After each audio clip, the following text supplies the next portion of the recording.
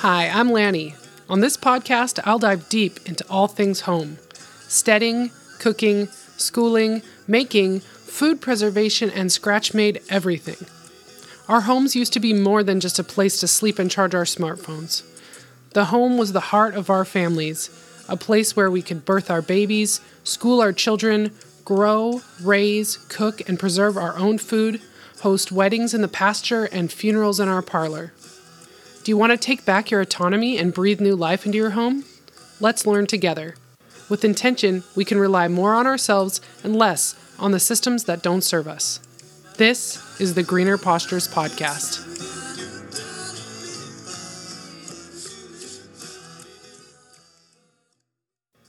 Hey guys, just wanted to take a quick second to remind you about the new Greener Pastures membership, or tell you if you haven't heard about it yet.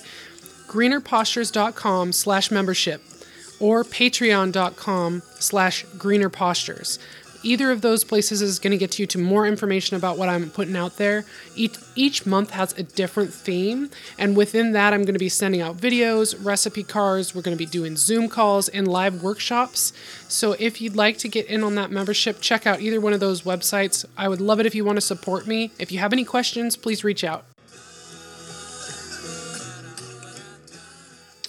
Hey guys, welcome back for another episode of the Greener Pastures Podcast. Thanks for joining me. I'm your host, Lanny, and I'm sure you gathered all of that from my very professionally recorded intros, which I've just spent time redoing. So you're welcome there. I felt like my intros from the first few episodes were honest, but a little bit harsh. So I don't want to have to remind everybody how other podcasts are annoying. That's what some people probably think about this one. So don't need to tell you about homesteading podcast, because this isn't a homesteading podcast. This is a home podcast. This is a podcast about all things home. This is about doing more for yourself. And that's what we are here to talk about again today. So nourishing foods has been January's theme, and we've talked a lot about different aspects of diet and health and nourishment in that sense. And all of it keeps coming back to having to cook for yourself. And that can seem really overwhelming, especially when you're talking about, you cook, but it's semi-homemade, products from the store assembled at home to make a meal. Maybe you're not a scratch-made cook yet. And maybe there's a few things you can do like that, but not a ton. If that's the case, that's what I want to talk about in this episode, and hopefully you'll find this useful. I want to talk about how I managed to make most of our food from scratch in a pretty easy way where it's not stressful and it's fun. And I'm going to talk about different items that I have in my kitchen that are extremely helpful in keeping the kitchen humming along as a living thing that I'm constantly putting inputs into and taking withdrawals out from. So here we go. So first, I think what I'll get into is some items that I keep in my kitchen that are extremely instrumental in helping me get the most done in the most hands-off time. Okay, so I am not off-grid. I'm not cooking on a wood fire stove or outside over a campfire. I'm in a modern homestead kitchen, and that means I have electricity and plumbed-in water, including hot water from a hot water heater, and I have a gas stove. Oh my gosh, it's like idling a car in my house. Just kidding. I don't know what the big deal is about the gas stove thing. Finally, it's on a national level. Here locally, people in the local community or some other nefarious characters have been drumming up this hate for natural gas here locally. They've been trying to pass laws to outlaw natural gas furnaces and cooking with natural gas, and that would include restaurants and stuff, which is insane. If you've had an electric stove and you've cooked on a natural gas stove, you know the difference, and you know how much more efficient it is to cook with gas. So anyway, I'll stop going on that tangent now and tell you the things that I have in my kitchen. Yeah, my oven range is amazing. I had always had electric stoves before this and electric ovens. This is my first gas stove, and I totally notice a difference. It's huge. So I have that is being run all the time. I'm using it all the time. No lie there. But the other things that I have to supplement that, you can only fit so much in your oven or so much on your stove top at a time. And if I'm having a big cooking day, I'm also utilizing my crock pot and my Instant Pot. So let's talk about those for a minute. I have a Hamilton Beach crock pot. I just replaced it because I actually had the ceramic insert part of the crock pot crack on me. I think I had put a whole bunch of frozen bones in it and then filled it with cold water and turned it on high to make bone broth. And I think the temperature and being so cold in it and then the high heat might have cracked it. So I woke up the next morning with a big pool of broth and fat underneath it, and I'm just glad I didn't catch something on fire. But this one that I bought to replace my old one is even bigger. It's the largest size I've been able to find it. I think it's a 10 quart, but don't quote me on that. I'm going to link to everything I talk about in this episode will be linked in the show notes here. So check there. And those are going to also be my Amazon affiliate links. So if you're going to buy something on Amazon because I've inspired you to from this episode, I would greatly appreciate it if you use one of my links. Even if you don't buy the exact model that I link to, if you finalize a purchase after clicking on that link, then I will get a kickback from your purchase. And I super appreciate that. No extra cost to you. So the Hamilton Beach crock pot that I bought a larger model than I did last time so that I can do really large batches of bone broth. That means I'm fitting 2 carcasses of a chicken at the same time. That's, or even sometimes 3 whole roosters in this crock pot. Why would I do that much at a time? Well, let's think about this. This is my whole philosophy, is less dishes to do. So the less you have to wash something, then you have that time to do something else. So if I can get a huge batch of broth done at once, I'm only washing the crock pot once. I'm able to strain it and portion it into containers to freeze or into a container to chill until I'm ready to can it. So in the description as well, I'll put links to my favorite items for freezing broth, and that is the Super Cubes. Those are spelled SOUPER, Super Cubes, soup, or get it, super, soup. Anyway, they are silicone molds, but they have like a metal frame around the outside of them so that you can hold on to them and push the frozen cubes out really easily, which is much better than some of these that I've seen before. And they also have a nice fitting plastic lid so that you can keep things tidy and stack them on top of each other in the freezer. They are on the spendier side, but because of those features, they make a lot more sense and take up less room when I'm using them, which is extremely important because I've got a living kitchen and I'm trying to get a lot done. So the Super Cubes, I have 2. I have one that has 1 cup measures, and I have 2 that the other. So I have 2. 2 sets of 2. One is the 1 cup size, and the other is the 2 cup size. That means that each reservoir in this silicone mold is exactly portioned to 1 cup. So you can freeze your broth like ice cubes, then pop them out and put them in a Ziploc bag, label with the date, and put them in your freezer. They stack nicely on top of each other, and they're like little Legos in your freezer of broth. And then when you need broth, you can pull out 1 cup or 2 cup cubes and make whatever recipe you have. So if I'm just going to make a little pot of gravy, I don't have to open a whole quart-sized jar of broth. I can just go and get a little bit from my freezer. So while I do also can my broth, I still freeze some for quick applications of smaller amounts. So I freeze them in either 1 or 2 cup. And for my pantry, I freeze quart size. So that's what I'm going to go grab if we're making soup. I also use the frozen broth for drinking when I want just a little cup of broth. So the crock pot and the Super Cubes work together.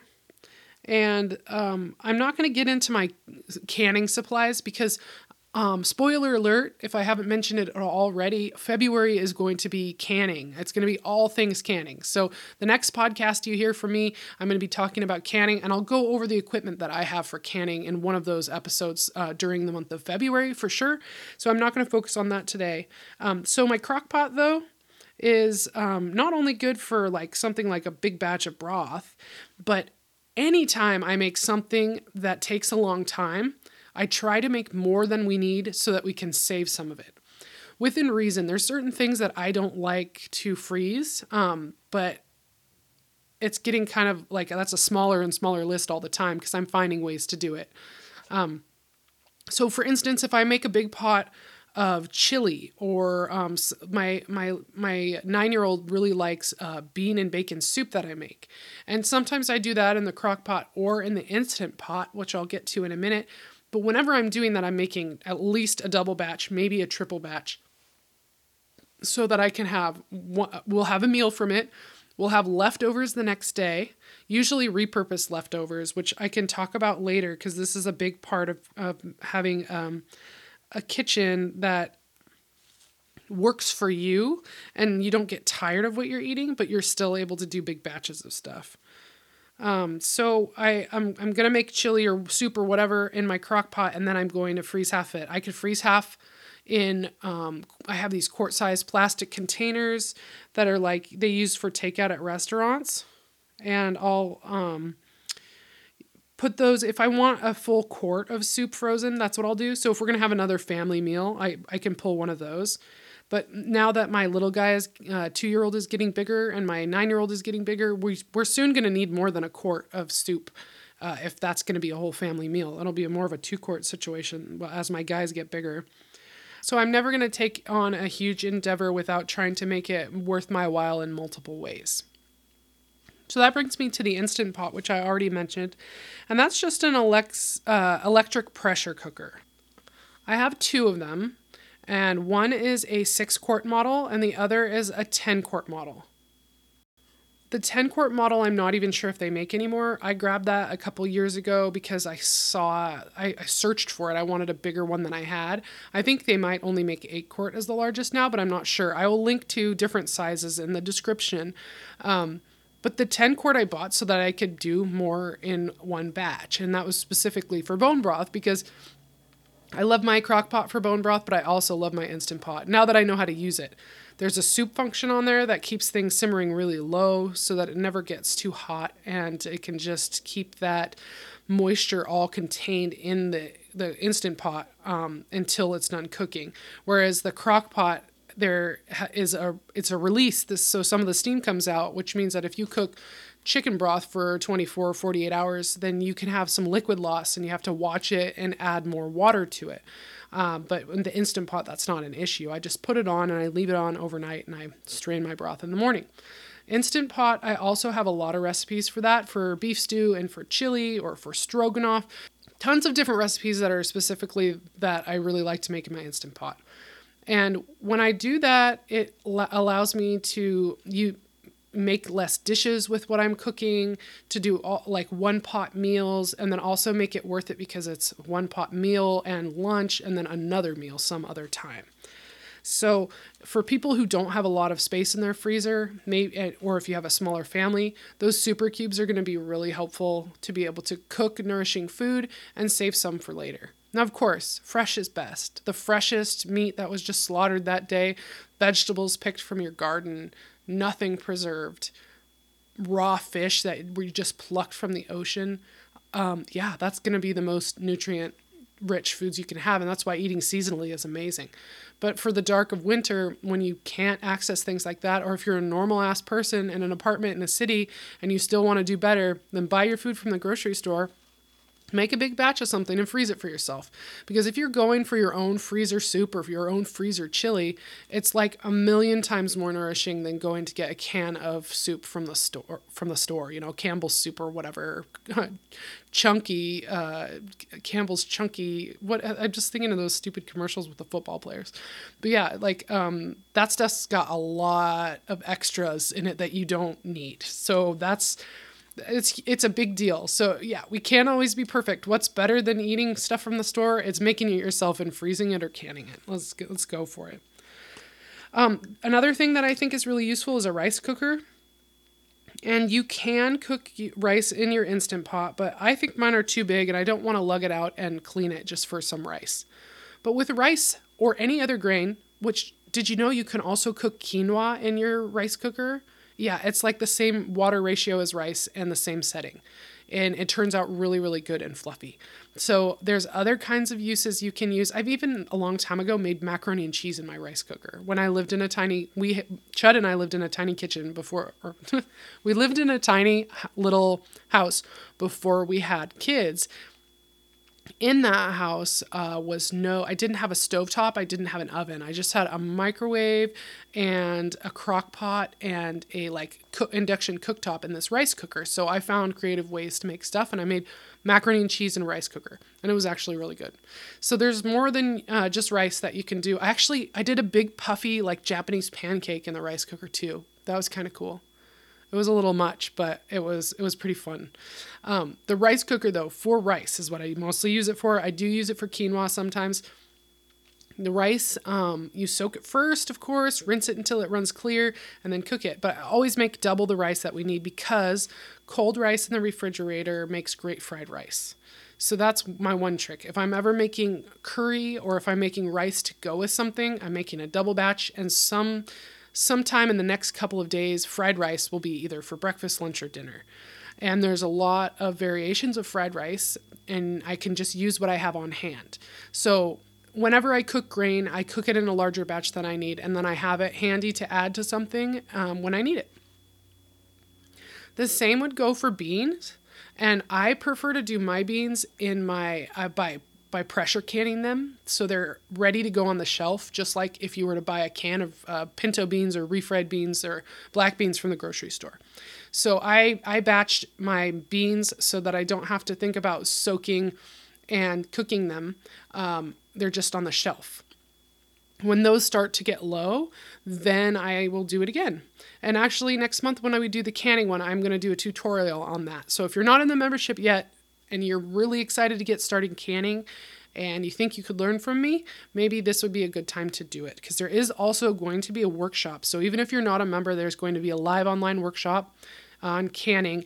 That's next month, February 26th. It's a Sunday at 3 p.m. Pacific time.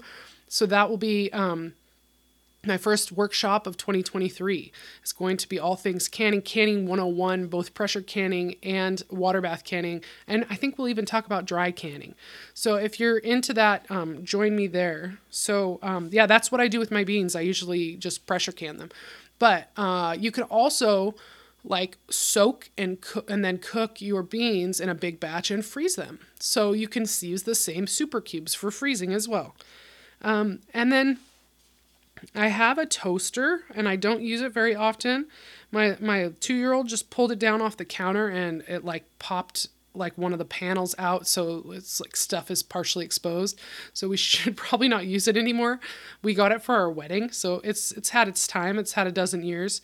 I don't know if I need to replace it. It's you have an oven, you have a cast iron skillet. There's a lot of different ways to toast bread. So that might not be one of the things that I keep around. Other things in the kitchen that are working for me are giant glass jars bubbling away with something most of the time, especially in harvest season. So crocks and big glass jars that I use for fermenting drinks, and half-gallon glass canning jars for different things as well. So that's something that you might, don't go out and buy all this stuff, but one thing at a time and learn how to use it.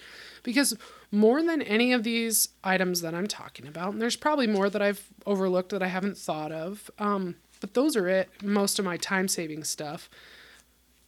The stuff that you need to stockpile, the stuff that you need to get is skills.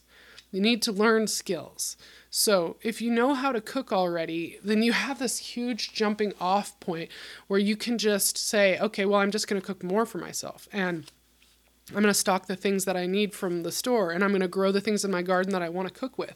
But if you don't know how to cook, there has to be somewhere to start. So just pick one meal and learn how to make it. Learn how to make it semi-homemade with the things you buy from the store, and then pick one ingredient and step back from there to try to think of how you could make that more from scratch. And it's an example I use a lot, but it never gets old. If you make tacos and you buy the shredded cheese from the store, the next step would be to buy your own block of cheese and shred it yourself. And that means you might need to get a box grater from the store. And then you have that new kitchen tool, you know? So if you're used to buying a can of refried beans from the store, then buy some dry pinto beans and soak them overnight and cook them down, with a little onion and a bay leaf or however you do it. And then, put them in another pot and cook them more and smash them until you have refried beans. And it's that easy. I mean, you can add lard or do all the other things that make them really delicious, or you can just try to get the salt level right and have them be really good anyway.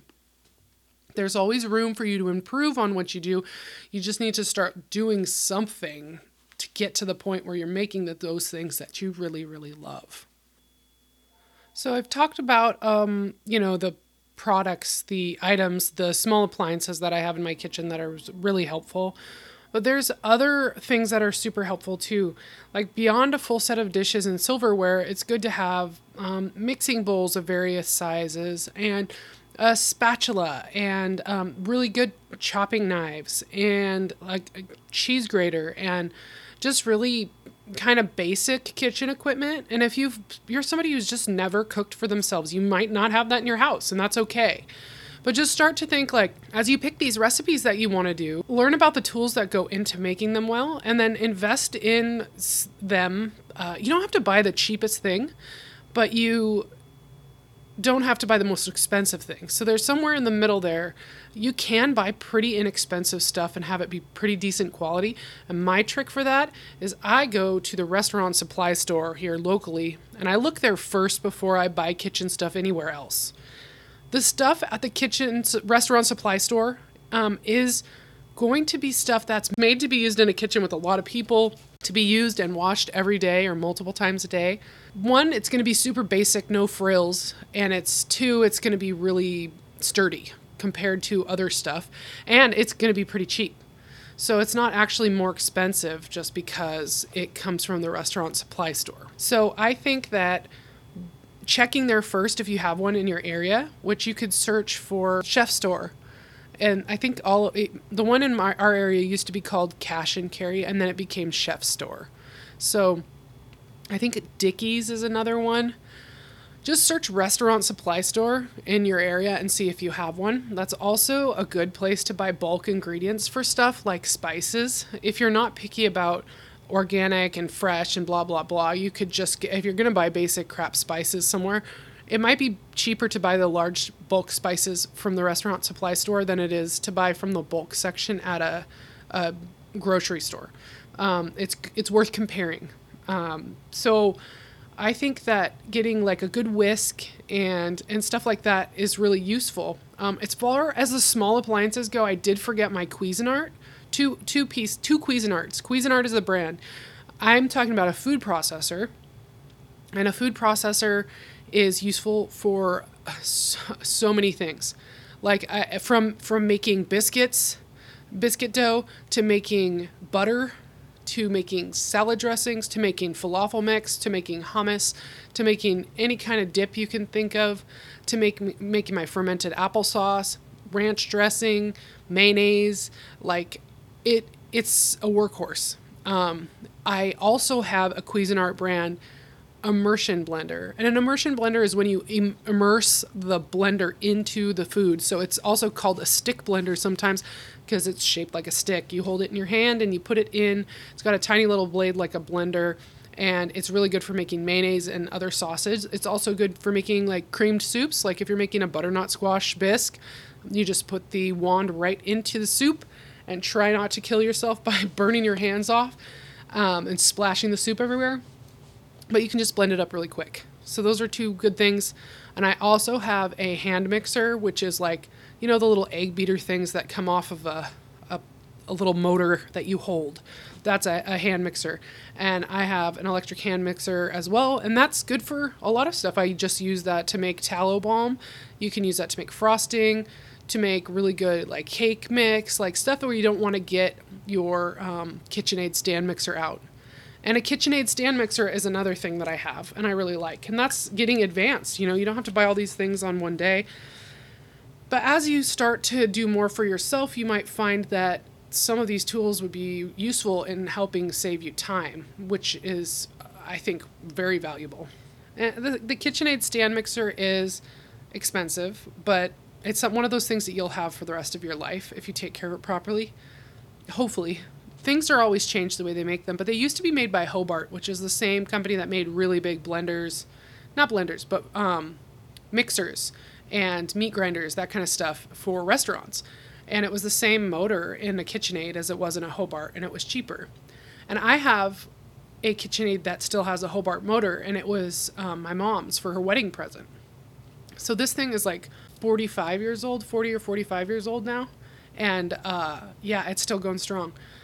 There's also lots of attachments for a KitchenAid. So basically you have a bowl and you have some kind of attachment to put on this motor that will run in your bowl. So you can use a whisk that would be making butter or whipped cream or frosting, or you could use a paddle and that would be for making cookies and things like that.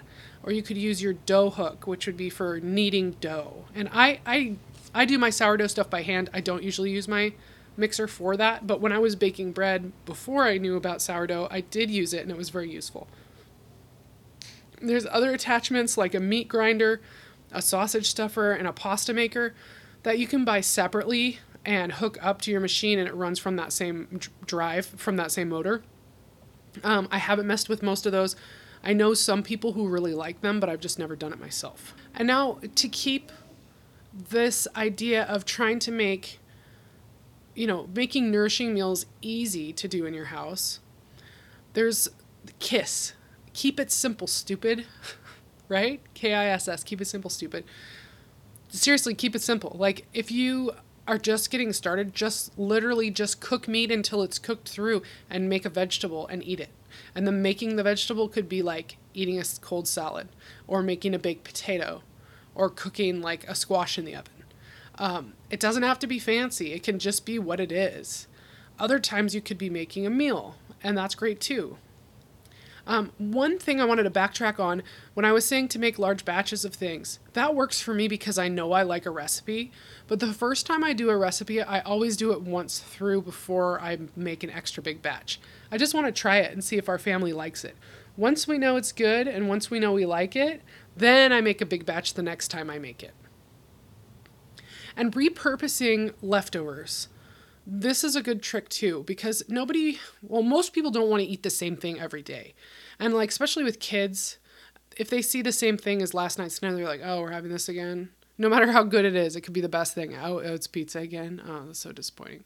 So to avoid that, I always repurpose things by kind of keeping some stuff separate. So for instance, like if we're having pasta one night, I make extra sauce and maybe I'll freeze some of it, but I'll save like a couple cups of it. And the next night we're going to have roast and potatoes. But the night after that, we have sourdough pizza, and I use that sauce from the pasta night. So I've skipped a day and I've changed it into something new. So it's not like we're having leftover spaghetti that was all cooked the night before, but the sauce is what takes a long time. And so I just save some of that to repurpose. And that might be pasta one night, and then there's this stuff that's really good and I can't pronounce it because I've never said it out loud. Shakshuka. It's some like it's basically like tomato sauce, and then you crack an egg in it and cook the egg in the tomato sauce, and it's really good. So something like that, and that's something I would have for breakfast. So I might save some sauce so I can make that dish. Repurposing the ingredients, like restructuring, like deconstructed, reconstructed, whatever. You could have like this soup one night as your main course, and then something else the next night, and then the following night I might have soup on the side of a grilled cheese, so that it's like, yeah, it's the same soup, but it's not a big giant bowl of the same exact soup the next night. We've skipped a whole day, and we're doing it as a side this time. So that's one way I work the leftovers in without them feeling like leftovers. For instance, for Thanksgiving, when you have a ton of stuff left, like mashed potatoes and turkey, So like turkey can become turkey sandwiches or turkey salad or turkey enchiladas or turkey chili or turkey soup. It's not just another night of reheated turkey meat. Actually, it's not very good to reheat it. It gets rubbery. So I always reheat mine in whatever I'm making, which would be like the stew or soup or enchiladas. Same thing with the mashed potatoes. Mashed potatoes reheated are actually kind of good. I always thin them out more the next time, and they're good with a little chicken broth or some extra milk. But if you don't like that, then you can make mashed potato pancakes, which is just like add an egg and some flour or some almond flour or something to just thicken it enough that you can plop that in a pan like you would cook a pancake, flip it over, and it's done. And then you're eating potatoes and eggs and a little dairy. And that's a great breakfast for kids. Before my little guy was eating wheat, I would make him those and just use a little almond flour and just egg yolks. So it was extra nutritious, and they'd be like a beautiful yellow color from the, orange color from the yolks from our nice chickens. And he loved them.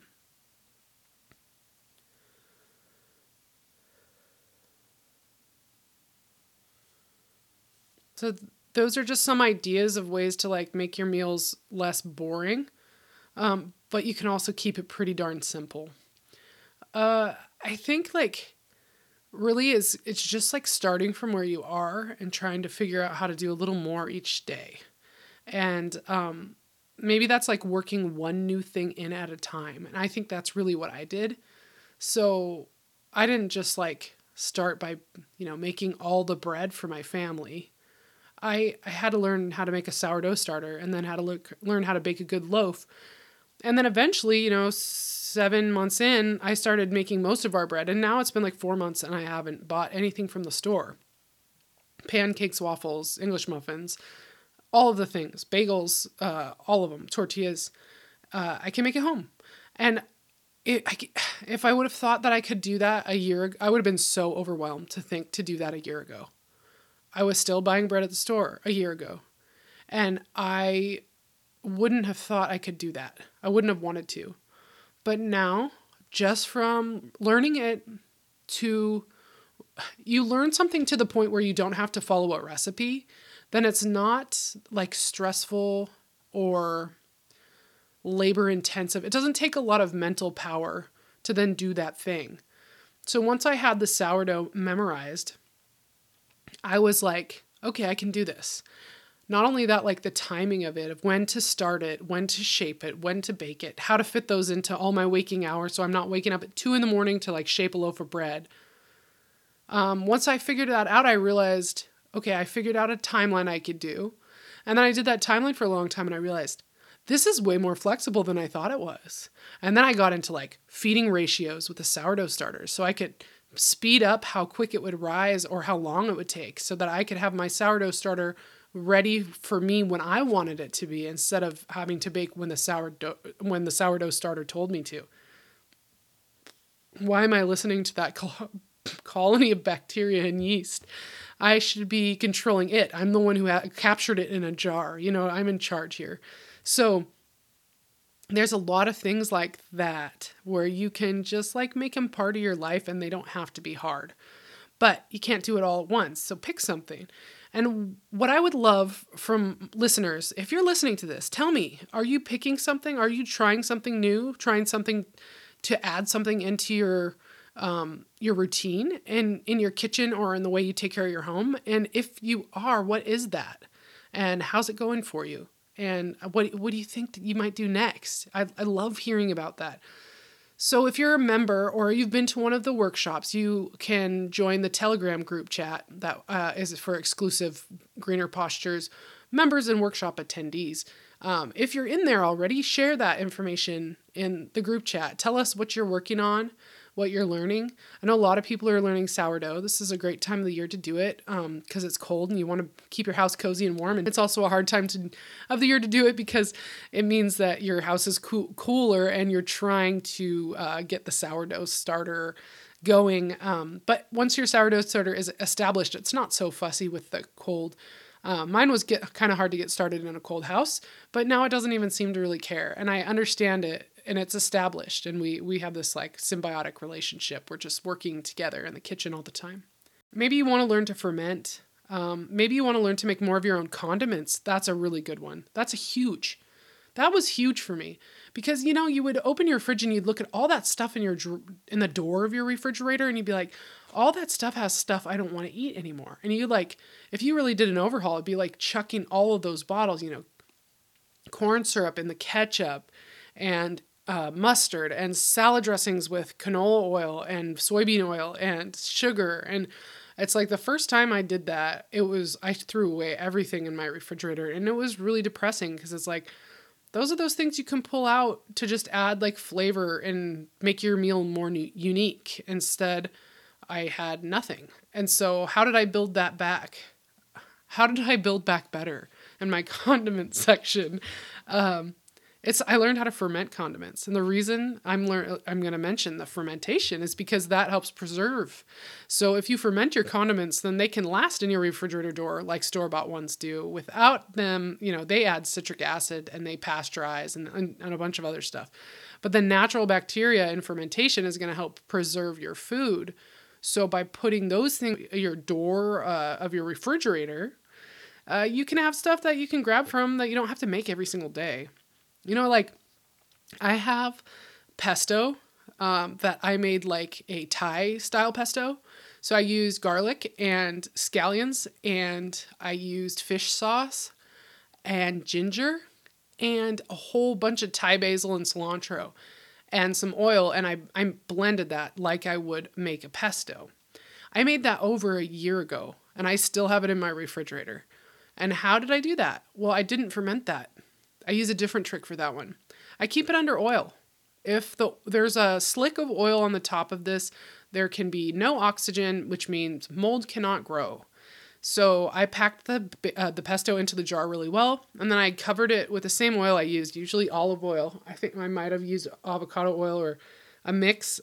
It's already very oily, so it doesn't actually matter. You just put a slick of oil over so nothing is poking out, and then that'll stay in your refrigerator indefinitely. And then all I do is kind of like scoop around that oil and then flatten the pesto back out after I'm done taking what I want from it, and then make sure the oil is covering again. And if you have excess oil, you can stir it in and then add more. And sure, by the end of your jar, your pesto is going to be a little more oily, but it's still... Pesto is oily. That's the nature of it. If you don't know, pesto is just basically basil and oil blended together. Parmesan cheese, garlic, and some kind of nuts. Pine nuts or walnuts are the most common. This one was so I could make curry. It's basically like a curry paste without any chili in it. And that's because the kids don't like spicy. So when we don't have Thai basil and we don't have cilantro at home, and I want to make curry, coconut milk, some fish sauce, go in a pan, a little bit of broth. I add some green curry paste that I do buy from the store that I have in the pantry when it's sealed and then in the refrigerator after it's open.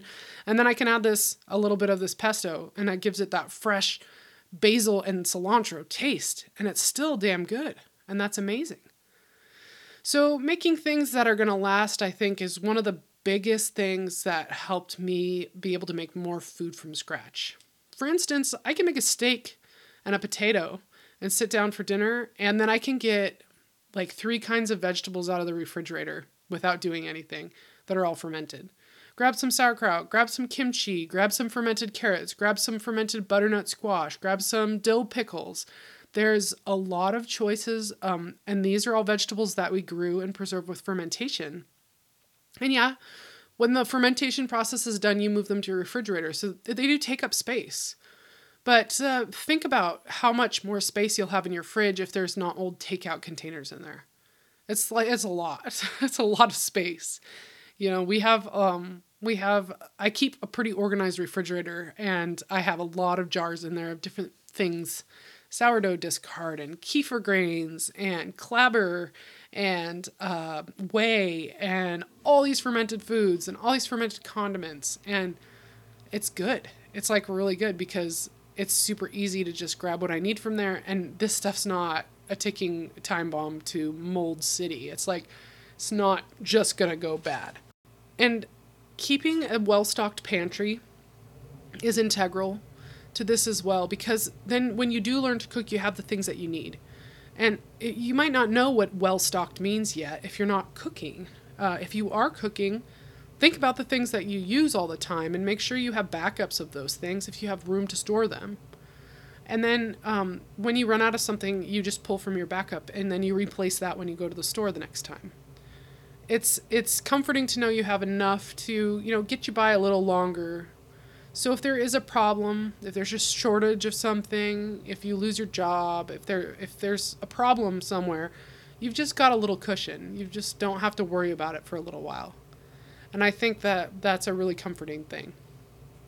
Not to mention, if you're worried about money, buying in bulk is definitely money saving.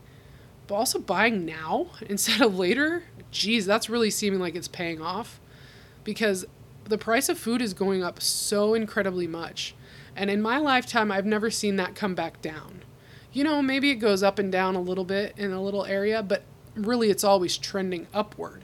So I don't see why you wouldn't invest today in what will be more expensive for you to buy tomorrow. You're like buying, your future self is buying it on sale, if that's a way to look at it.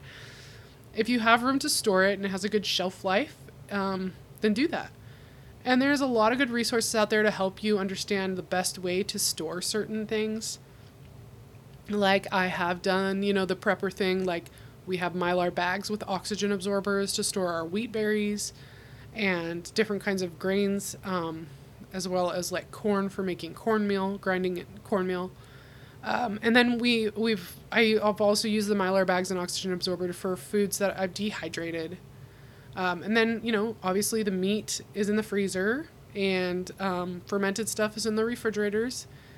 But there's a lot of resources out there. There's a website called readysquirrel.com, READY squirrel.com. And they seem to be pretty cool. It's like a blog, and pretty much anything I've ever asked, that pops up to give me an idea. What cc absorber do I need for this size Mylar bag? That guy's got a blog post on it. So you could check that out if you want to learn more about how to store. So guys, I hope this was helpful. I think the real answer is like, if you want to do more for yourself, you want to cook more for yourself, you want more nourishing foods and less store-bought stuff, it's just, you got to do it. Like, I can't do it for you. I can't tell you what to do. There's no magic, like, thing that I could say that could help you. It's about you becoming inspired because you see or hear something that resonates with you and you let it inspire you. And then you move forward to do better than you've done before. And I think there's a lot of us doing that now, that maybe we're kind of just going through the motions a few years ago. And things are a little more lively now. They've woken up some of us, and other ones seem like they're more asleep than ever. But I think people like me, people like who are probably listening to this podcast, are trying to do better than they've done before. If we think about this, we've lost this ancestral wisdom. We've lost the knowing of how to do these skills. Our parents, my parents and my grandparents didn't know these things. My grandpa cooked with margarine because he was diabetic and he was told that low fat was going to help him not succumb to his diabetes. And he died with one leg and missing a few toes from kidney failure. So the insulin they gave him and the low-fat diet they prescribed did not save his life. And the irony is the foods that he probably grew up eating that his mother fed him was the things that could have kept him healthy. And they've convinced us that those things make us sick. There's a huge inversion. Everything is upside down. And it's up to us to learn these skills again, learn them back again, and teach them to the next generation so that we have this wisdom that has been forced out of us by propaganda, nonstop propaganda. From Procter & Gamble inventing the hydrogenated cottonseed oil product known as Crisco, and telling everyone that was a healthy way to go, and that was, what you would do if you cared for your family when you were a housewife, and what restaurants could do to save money. And we never took into consideration if that was real food or not. They told us it was, and we just went with it. And when I look at it, I go, what process did that chem have to go through to get to my plate? And it's not pretty, people.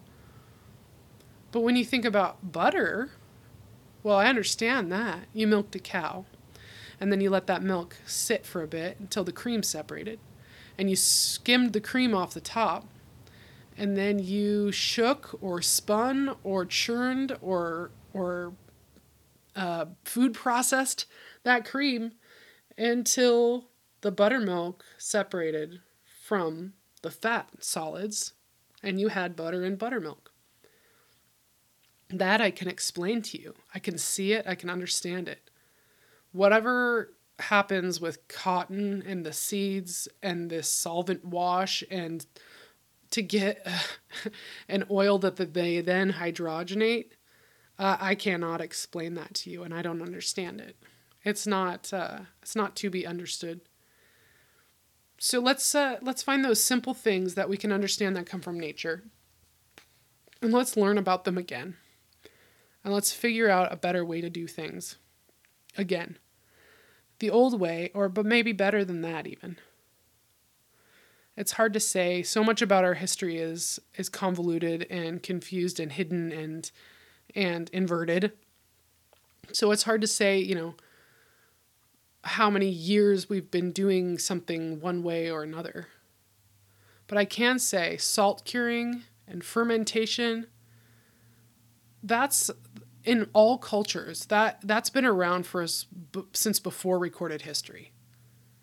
Whereas processing things like vegetable oils or hydrogenation or even canning's only been around for about 200 years. So they say.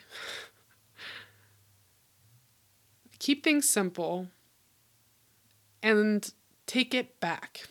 Learn how to do it yourself. And I'm here to help in any way I can, and even if that's just answering your DM questions. I hope you're gaining something from this podcast. I'm never trying to be bossy if I come off as that at times. Most of this time I'm just talking to myself, and I'm literally talking to myself in my basement. So if you're listening to this, reach out and tell me what you think and what you're working on. I would really appreciate it. I hope you will join the membership and get my other exclusive videos. I hope you'll join our workshops that are coming up in February and March. It's going to be fantastic.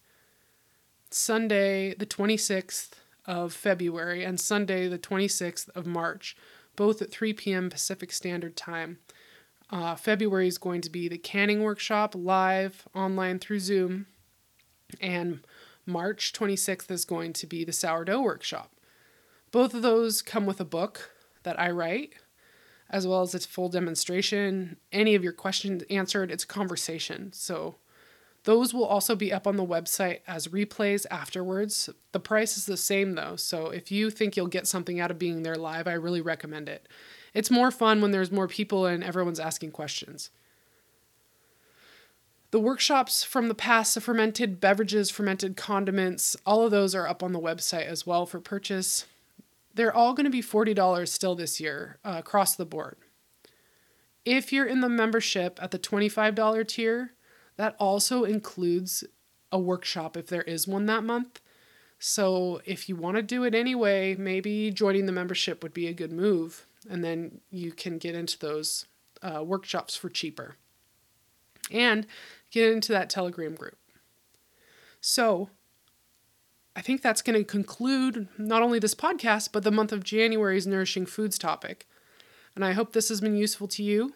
And next month, I'll be back next week with canning. I'm really excited to talk about canning. So I'll talk to you soon, guys. Thanks for listening. I'm Lanny, and this was the Greener Postures Podcast.